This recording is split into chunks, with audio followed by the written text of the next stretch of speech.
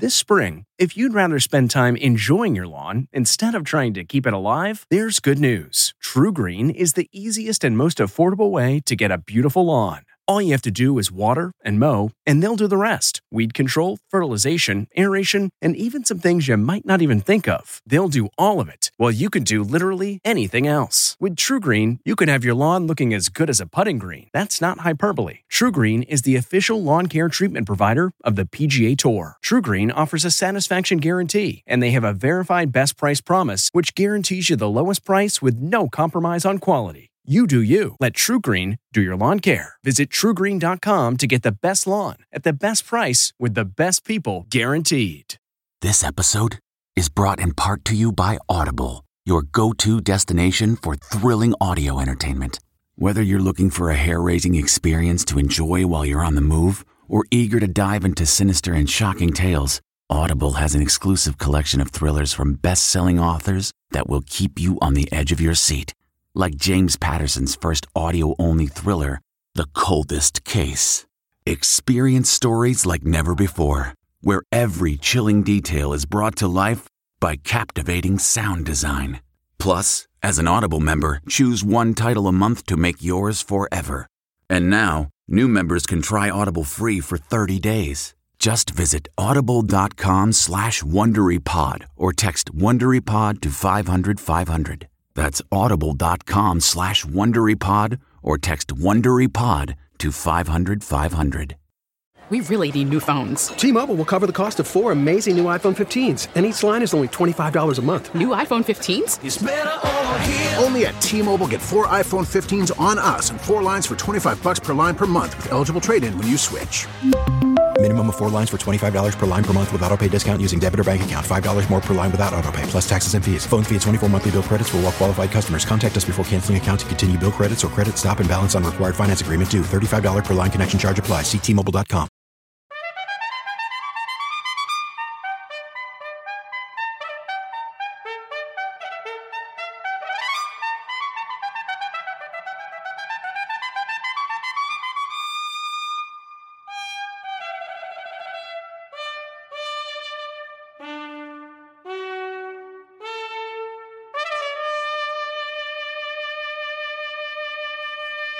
Good morning. I'm Jane Pauley, and this is Sunday Morning. We hear it over and over again. America is a house divided, split between trendy metropolitan areas enjoying a boom and smaller cities and towns stuck in a downward spiral. It's a familiar story, but is it entirely true? Not according to a pair of travelers who've been taking flight to towns on the rebound, as Lee Cowan will report in our cover story. There is a reason that journalist James Fallows and his wife Deb set out to fly to mostly flyover country. From a reporting perspective, they say, it is simply the best view. And this is high enough but not too high, right? Yes. When an airliner is too high, when you're up at 30,000 feet, it's just too far away to see what really matters. In search of the fabric of America. Is it torn, tattered, or as tight as ever? Later on Sunday Morning. Our Sunday profile this morning is of Nikki Haley, our outspoken ambassador to the United Nations. She'll be talking with Rita Braver. Welcome to the UN. Thank you so much. As United Nations ambassador, You are going to see a change in the way we do business. Nikki Haley has taken a hard line. For those that don't have our back, we're taking names against anyone who crosses the United States. Some people say there's a little too much swagger. You know that. I don't think it's swagger. I think it's passion. Ahead on Sunday Morning, At Home and Abroad with Nikki Haley. Theatergoers take note. The boys are back. Long after first raising the curtain on gay life, The Boys in the Band is back on stage, this time the Broadway stage. Erin Moriarty has a preview. 51 years ago, a young Hollywood screenwriter, with his career seemingly at a dead end, sat down at a typewriter and transformed American theater. Did you have any idea how difficult it would be to get on the stage? No, I kept pushing that out of my head. I didn't want to stop writing. The Boys are back, how Mark Crowley's play finally made it to Broadway later this Sunday morning. We'll have those stories and more when Sunday Morning continues.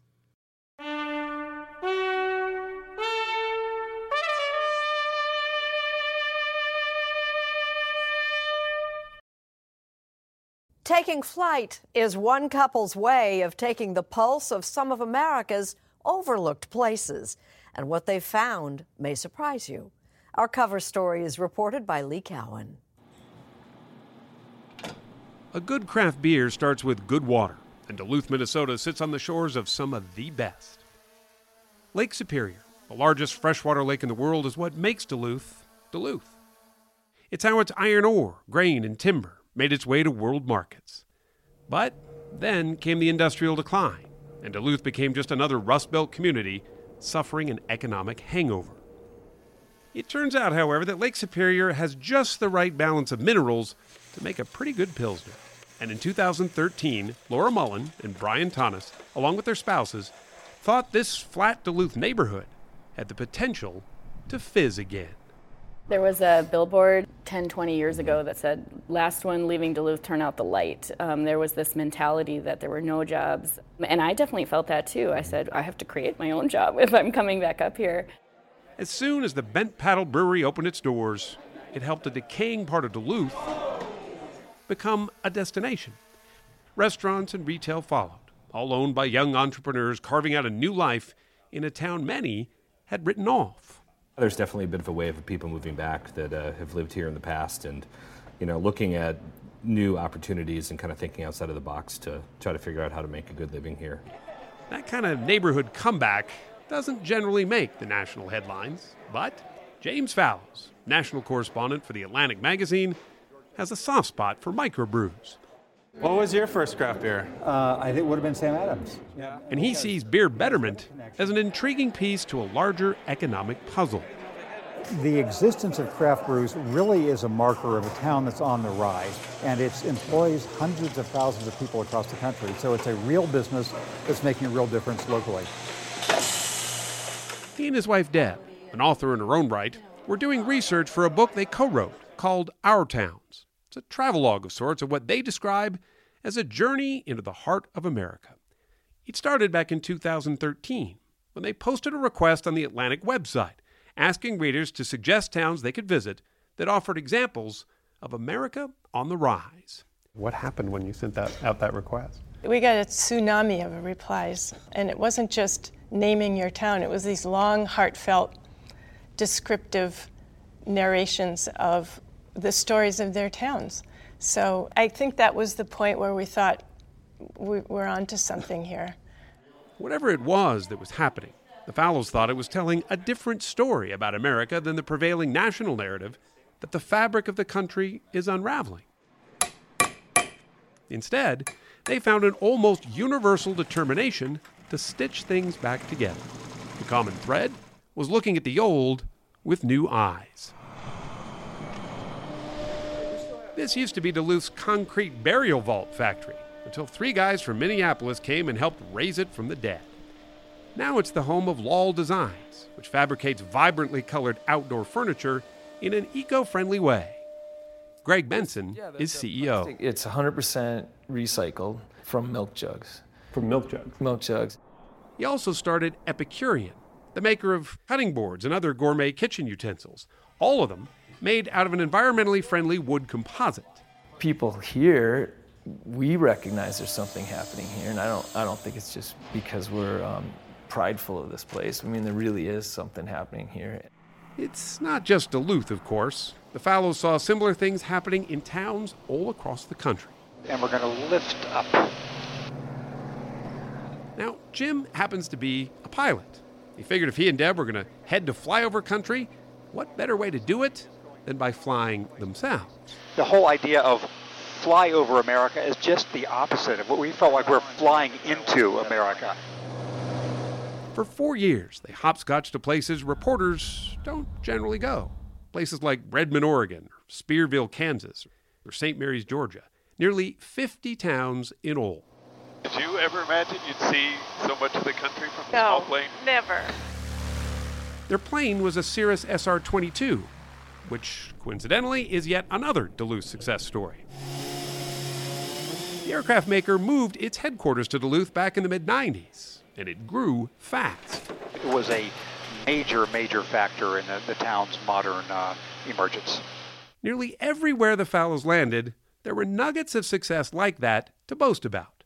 New industry or innovations in education, expansion of public art, all of it mixed into a stew of reinvention that seems to present a view of the country far more optimistic than the one you might get if your window on the world is just cable news. In a non-sappy, non-saccharine way, there are people who are aware of the national and regional and urban problems, but feel as if they're making headway.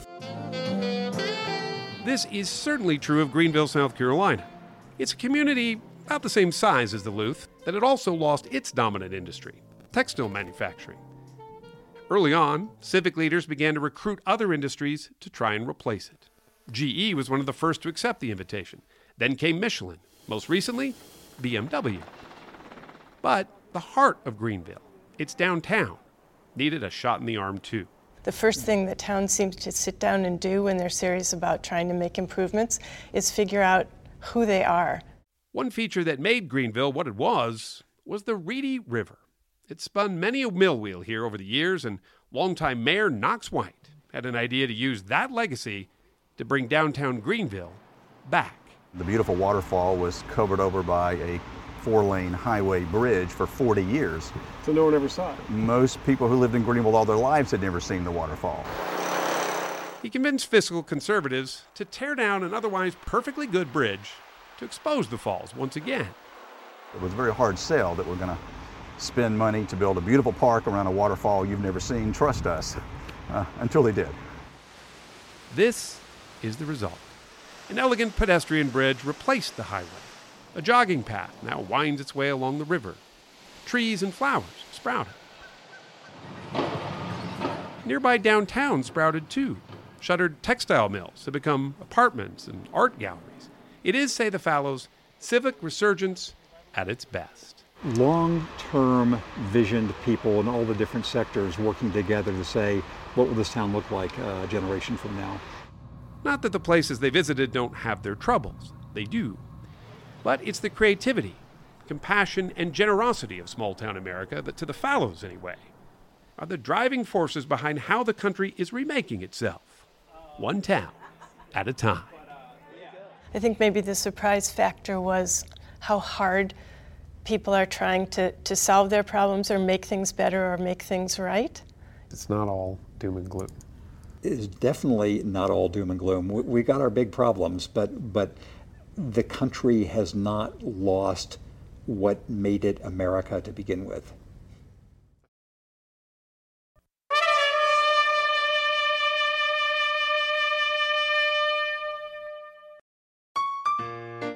And now a page from our Sunday Morning Almanac, May 6th, 1851, 167 years ago today.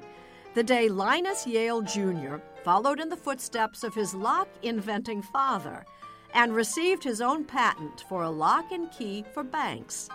His first patent, but hardly his last. By 1865, Yale had perfected the pin tumbler cylinder lock, the same basic lock used to this day in countless offices and homes, maybe even yours. Many other Yale locks followed, including this elaborate time lock from 1877, and a line of padlocks beginning in 1879. Yale expanded to Britain in 1894, where it's become the generic word for any household cylinder lock. As in this episode of the TV series, Doctor Who. Ordinary Yale lock, but nothing fits. In the year 2000, Yale was acquired by a Swedish company, Assa Abloy. Today, the company operates facilities in Connecticut and other locations, selling locks that go way beyond anything Linus Yale might have imagined. What if you never needed a key again? Among its creations, a lock that works in tandem with a smartphone, requiring no key at all. Introducing the Nest Yale Lock. Which leaves you wondering, with all this cutting-edge technology, how is it that we are forever losing our keys? A question to ponder until we return.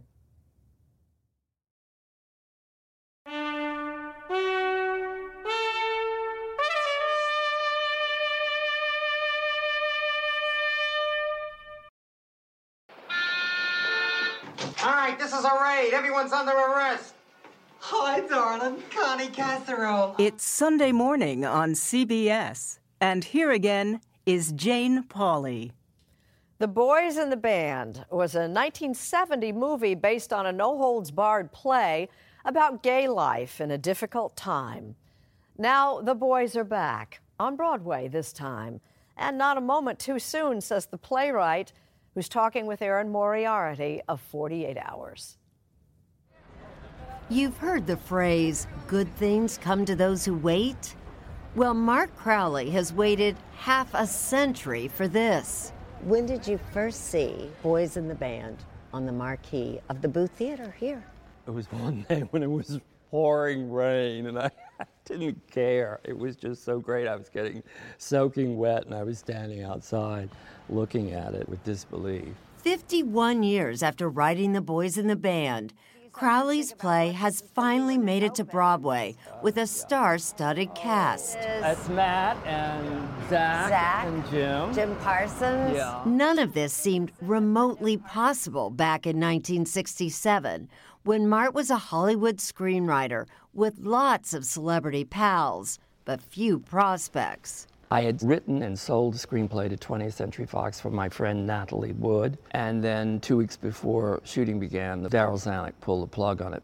At 31 years old, he had no work and no income, so he sat down at his typewriter. And 5 weeks later, I had a play. Did you have any idea of how controversial, how difficult it would be to get on the stage? No, it had to be apparent to me, but I kept pushing that out of my head. I didn't want to stop writing.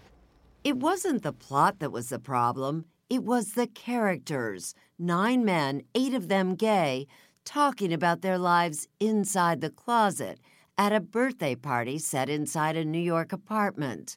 The Boys in the Band was an act of rebellion for the gay playwright trying to survive in 1960s America. There is a growing concern about homosexuals in society, about their increasing visibility. This CBS documentary, anchored by Mike Wallace, aired the same year Crowley wrote The Boys in the Band.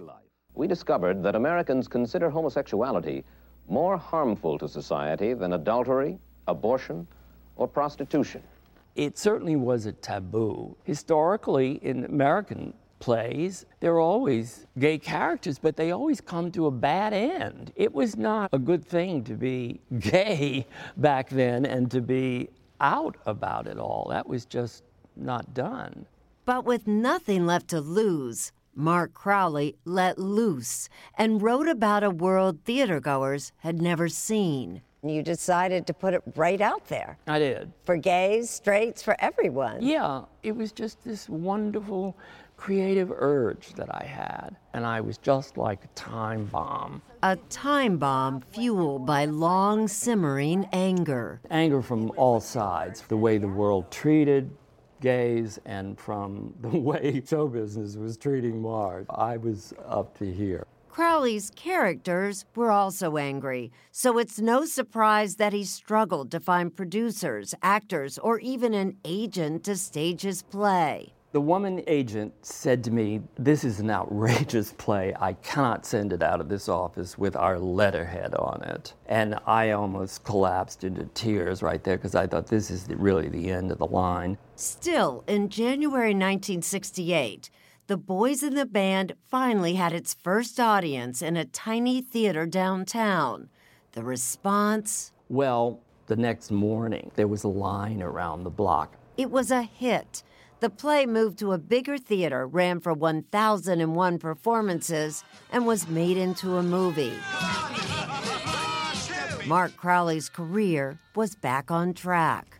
This play, in a way, saved you. It did. Oh, God, yes. Crowley returned to Hollywood. He became head writer for the popular TV show Heart to Heart. But things got complicated for his play. 14 months after its off-Broadway premiere, a series of violent demonstrations, known as the Stonewall Riots, began the push for gay rights, and activists felt the Boys in the Band was on the wrong side of history. They were offended by the way Crowley presented his characters as wounded and self-loathing. What I am, Michael, is a 32-year-old, ugly, pockmarked Jew fairy. And not above turning on each other. Who would want to go to bed with a flaming little sissy like you? Michael. Who'd make a pass at you? I'll tell you who. Nobody. They thought that it showed the characters in a negative light. There was a lot of self-hatred going on, and they wanted pride, which became the word, out and proud. Have you heard the term closet queen? You know what that means? Do you know what it means to be in the closet? Don't, Michael. It won't help to explain what it means. There was a kind of boosterism spirit that was in the air. Why don't you write something that's positive about the gay experience and about gay people? Well, there wasn't anything positive when I wrote the play. Like a lot of gay men in my generation, I had a very complicated response to the play. Yet, acclaimed actor-director Joe Mantello agreed to direct the play for its 50th anniversary and bring it to Broadway. Like any good play, it exposes things that might embarrass us as gay men. But it also gets at the truth of something as well, and I think that's why it's lasted for 50 years. As for the actors, this time around... Any of you feel you're taking a risk, taking on these roles? Only performing live every night. What if I vomit on myself? No, I mean, other than that, no, I really don't. Oh, have times changed? One of TV's highest-paid actors, Jim Parsons from The Big Bang Theory, has a starring role, joined by a veteran cast of performers. Zachary Quinto. This is a cast of entirely openly gay, successful, accomplished actors, and that's certainly different than it was 50 years ago. But if you look at what we're up against legislatively and ideologically, is it that much different? I don't know. Only one cast member was even alive when The Boys in the Band was first staged, Tuck Watkins. And at 50 years old, I'm about twice as old as the youngest cast member. But I would guess that I've got twice as many fears about what it means to be gay. If I have twice as many fears as the youngest guy in the cast, it's because we're standing on the shoulders of giants. Matt Bomer. So I think it's important to look back and see that this cast can do this play now because of how far we've come. And Michael Benjamin Washington says it all began with one angry man, Mark Crowley. He opened a door to the mainstream population that gay men did exist and were complicated and that were flawed. Oh, I think there's no question he'll be remembered. He will always be the first. He will always be that pioneer who did it. You can never take that away from him.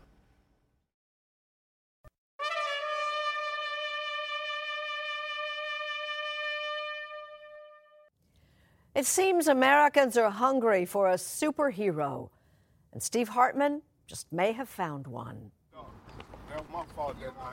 He's faster than a speeding stroller, more adorable than a wet kitten, and able to get a stranger's attention with a single courtesy. Excuse me? This is America's latest superhero. Don't forget to show love. And the only superhero with the power to feed the homeless. Now, why do you do that? You know what, Mr. Steve? It's just the right thing to do. Is it? Yes. You want honey? By day, Austin Pirine is a mild-mannered 4-year-old from Birmingham, Alabama. But about once a week, he turns into this alter ego. Would you like a sandwich? A superhero set on feeding as many homeless people as possible. Thank you. What's your superhero name? President Austin. President Austin. President Austin? President Austin. That's his idea of what the president is supposed to do. I was like, buddy, you have no idea. But hey, I'm going along with it. TJ says this all began when they were watching a TV show about pandas. It showed a mama panda abandoning a baby.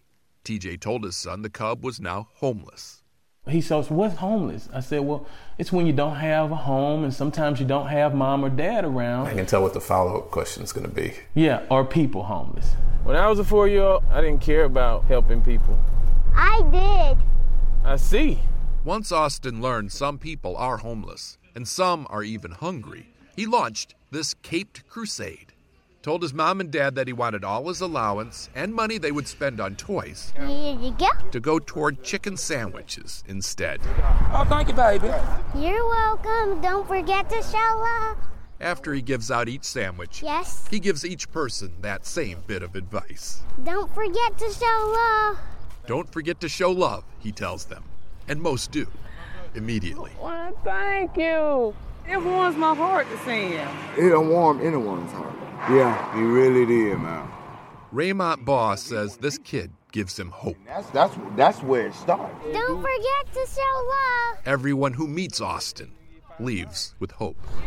Which is why, with any luck, someday President Austin won't be a superhero anymore.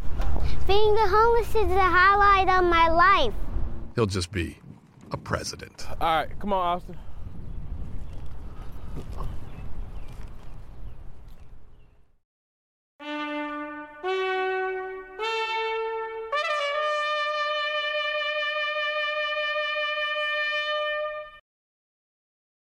Nikki Haley is already making quite a name for herself as America's ambassador to the United Nations.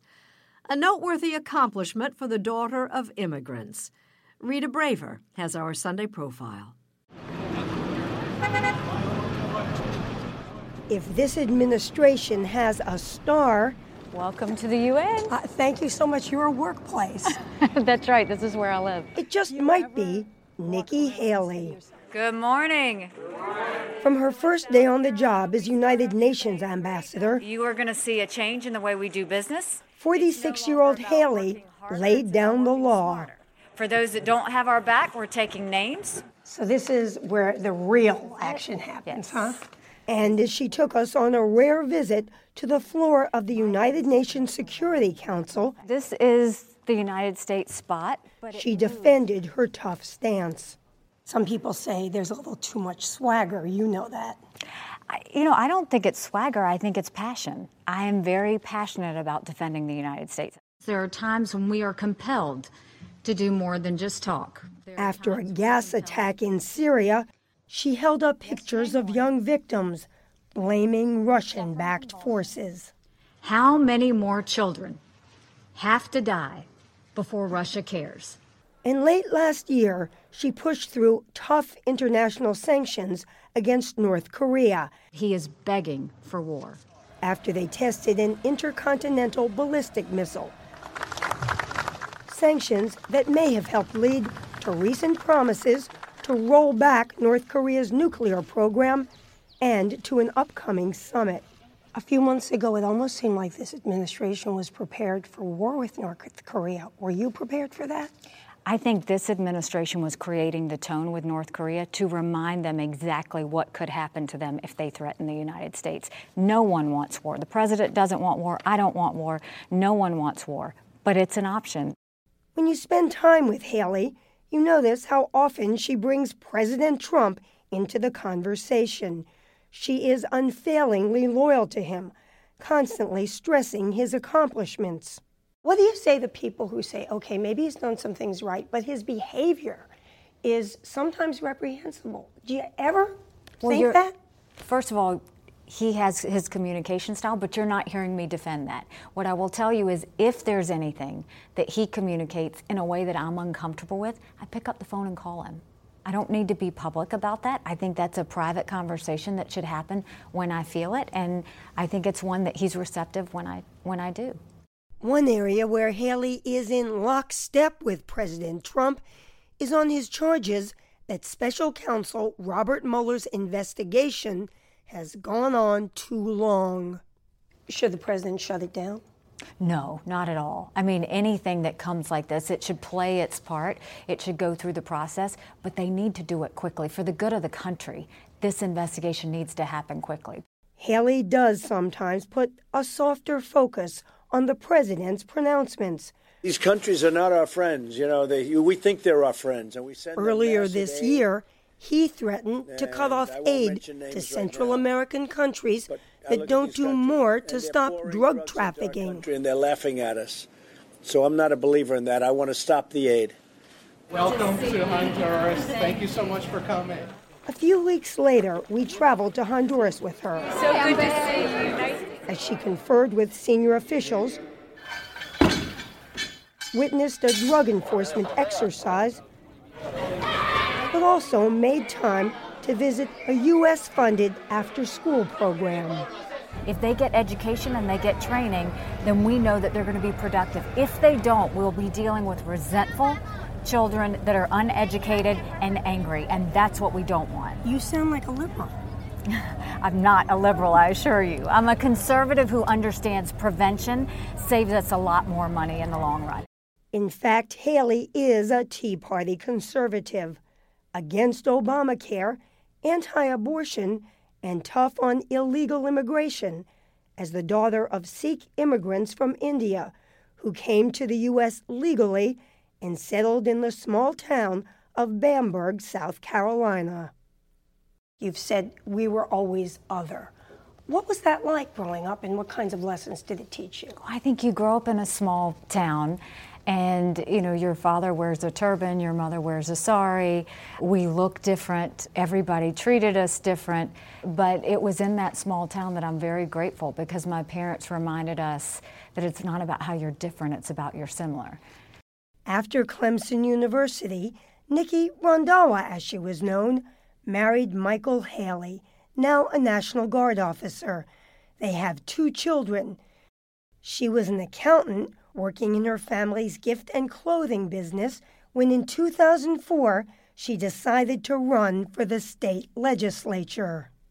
You took on the longest-serving member of the state legislature, a man who, as I recall, referred to you as Little Lady, and you won. Ignorance is bliss. All I knew was there were too many lawyers at the State House and they needed an accountant, and I needed to figure out how to get there. In 2010, she beat the odds again by winning the governor's race. But it was a dirty campaign with both racism and sexual innuendo that would surface again this year. In that campaign, you had 2 people falsely say that they've had extramarital affairs with you.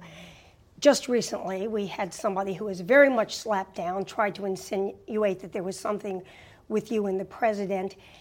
Is that just the price you pay for being a young, attractive woman in politics? What I've noticed is if a woman does well, if a woman's good at her job, for some reason, people have trouble giving her that credit for just being good at her job. What I will tell you is I will stand up every time it happens and let people know it's not okay. This will be South Carolina's decision. As South Carolina governor, Haley gained national prominence after she pushed through a bill to remove the Confederate flag from the state capitol grounds in the wake of a racially motivated shooting that killed 9 people in a black church. That flag, while an integral part of our past, does not represent the future of our great state. She was handily reelected, but left to join the Trump administration, where she's shown it's a mistake to mess with Nikki Haley. We're joined now by the U.S. Ambassador to the United Nations. Last month on Face the Nation, in response to the latest gas attack in Syria, believed carried out by Russian-backed forces, she announced, You will see that Russian sanctions will be coming down. Secretary Mnuchin will be announcing those on Monday if he hasn't already. But at the last minute, the White House decided to hold off. The president's new economic advisor, Larry Kudlow, then came out and said that you'd had some momentary confusion. And you fired right back in a statement saying, what did you say? With all due respect, I don't get confused. That was a pretty strong statement. Why'd you feel like you wanted to say that? That's just how I function. If there's something wrong, you go and you make it right. But I think what's more important is the fact that Larry's a friend of mine. He immediately called. He immediately apologized. That combination of silk and steel has cut through to the public. A new Quinnipiac University poll finds her approval rating much higher than that of the president. She even scores 55% among Democrats, which has led to inescapable speculation. I seem to read a story once a day, either saying she's going to run for president or she should run for president. Are you going to run for president? I don't think about it. No one wants to believe this, but people spend more time people talking don't about believe my it. future. My job is to be the best UN ambassador I can possibly be and make sure that people are proud of it. I don't think about the future, and honestly, I don't have time. Between North Korea, Russia, and Syria, the last thing I'm thinking about is what I'm going to do in the future. And Rita Braver joins us now for a chat about her interview with Nikki Haley. Good Sunday morning, Rita. Good morning, Jane. Thanks for inviting me. Yeah, well, I think you knew Nikki Haley a little bit. I really don't have any knowledge of what she like. What's she like? I think in the story, she came across as she is. She's endlessly optimistic, very personable, incredibly energetic. I followed her around Honduras for 2 days. She had 12-hour days. She lived on kind bars, those high-energy bars. She had a smile for everyone, a handshake for everyone. What was interesting was that she was able to be in the moment. She wasn't one of those people who seemed to be worrying about the next thing. If she was talking to a young child, she was in that moment. And even when she was talking to me in a little aside, her staff had to pull her away because we went by the allotted time. I don't know anything about her personal life, really. Well, she talked in the story about the fact that she was the daughter of Indian immigrants. She did face a little bit of discrimination growing up, but again, she is very positive about her experience, and she says her small town learned to accept and embrace her. Now, I will tell you that over the course of her campaigns, there were racist things said to her. There was one state legislator who referred to her as a raghead. No. But she chose to believe that each time she was elected, that was a triumph not of her, but that was a triumph of the people of South Carolina. Does that sound like she's tough? She's obviously resilient. She is very tough. And as I said in the story, she's both tough and sweet. She is very close to her family. She has 2 teenage children about whom she worries, just like any mom. Her husband was her college sweetheart, as we said, and he is a reserve, National Guard officer. He has done tours of duty overseas. She tries to have Sunday always be family day. And she has her elderly parents living with her. They lived with her in the governor's mansion, and now they live with her in the United Nations ambassador's residence in New York. She has teenage children and elderly parents. And she takes care of them all. And a full-time job. Yes, to say the least. She's not always on the exact same page as the president. For instance, why does she seem to take a tougher tone with the Russians than the president is willing to? Very interesting. I asked her that, and the way she describes it almost sounds like she sees it as a good cop, bad cop relationship, with her being the bad cop and the person who has to lay down the law. And she says, in the end, it's the president who has to negotiate with these people. So why does he want to get them angry? Why does he want to go after them? And sort of indicates that that's what she is there for. One thing that I think is fascinating is that at the beginning of this administration, Nikki Haley was the person out front on foreign policy. The former Secretary of State, Rex Tillerson, didn't like to do the talk shows, wasn't really out there, nor did McMaster, the National Security Advisor. And I said to her, and there have been some suggestions that she's going to get squeezed by the 2 new people, Mike Pompeo, who's now the Secretary of State, John Bolton, who is the new National Security Advisor, and that she will get squeezed by them and she will have a lesser role. And her response to me was, look, I am fine with that. I think there's more than enough to go around, and John Bolton, frankly, has a reputation for having very sharp elbows. She does not have to report through him because she goes directly to the president. But she said that he is a friend of hers and someone who she called on for advice because he's a former United Nations ambassador. So I think it remains to be seen how this new foreign policy team will work together. But I did say to her, so you're the three hawks, because all of them are more hawkish than people who were there in the past. And she said, yes, I love that. If she goes directly to the president, how often does she go directly to the president? Well, she was a little she sort of indicated she speaks to him at least once a week. She says in our story that if she has a problem, she picks up the phone and calls him. But she says that she likes to keep those conversations private. From what I understand about the president, who I don't really know, though, he loves to talk on the phone. He's a big schmoozer. So I bet he hears that Nikki Haley's calling him. He's perfectly fine with that. And how does she feel, has she felt about foreign policy appearing to be conducted on Twitter? Well, she denies that, and I asked her that several times. What do you mean she denies that? She denies that foreign policy is conducted on Twitter. She says that her direct quote was, from a foreign policy aspect, I've never been surprised about things he talks about on Twitter. And she says that everything that he says on Twitter is stuff that has been talked about by the foreign policy team previously. So maybe the process is unconventional. It definitely is that, but maybe not quite as improvisational as it looks. That's certainly what she led us to believe. You found her very, very loyal to President Trump. Some would say to a fault. Some would say to a fault?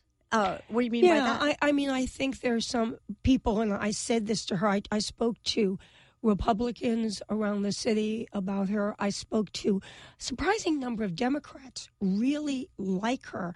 And a number of people have said to me, what is she doing with him? Why would someone who, in fact, in her memoir that she wrote after she was governor, she really blasted someone for doing some of the very same kinds of things that Trump did. She also didn't support Donald Trump in the primaries. But I think she feels that he's the elected representative of the American people. And one thing that she said to me was, look, when I was governor, the last thing I wanted was my cabinet not being loyal to me. And I feel if you take the job, you need to be loyal. You remind me, I think in the primary she had backed Rubio first, and when he dropped out, then Cruz.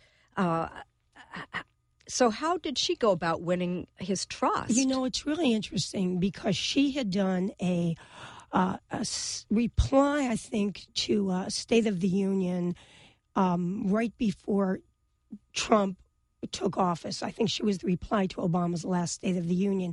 She was talking about the world, and she said something to the effect of that you don't need to be angry, that there's too much anger out there in the public space. And a lot of people took that as a direct hit on Donald Trump. In the primaries, he tweeted against her. At one point, he even said the people of South Carolina should be ashamed of Nikki Haley because he said she wasn't tough enough on illegal immigration. But you know politics. People always kiss and make up. Well, you know politics better than I do. I think the question everybody is thinking about now is the future, and is she running? Is she running for president? Well, you heard her just refuse to even engage in a discussion on that. I think she finds it, on one level, somewhat embarrassing. She did say when I asked her about these sky-high polls she has. How sky-high? Well, they are better. I think she is at 63% overall approval rating.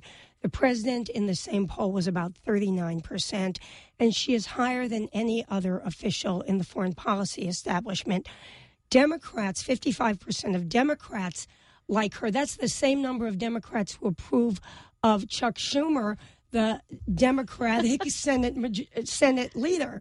So she really has good poll numbers right now compared to everybody else. Ideologically, where is she on the spectrum? A Tea Party Republican? She is a Tea Party Republican, and a lot of people forget this, but she was way behind in the governor's race.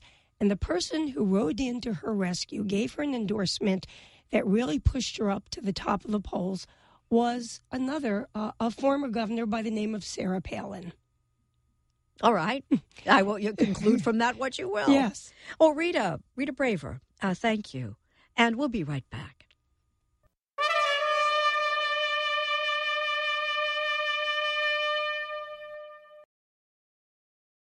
I'm Jane Pauley. Thank you for listening. And please join us again next Sunday morning.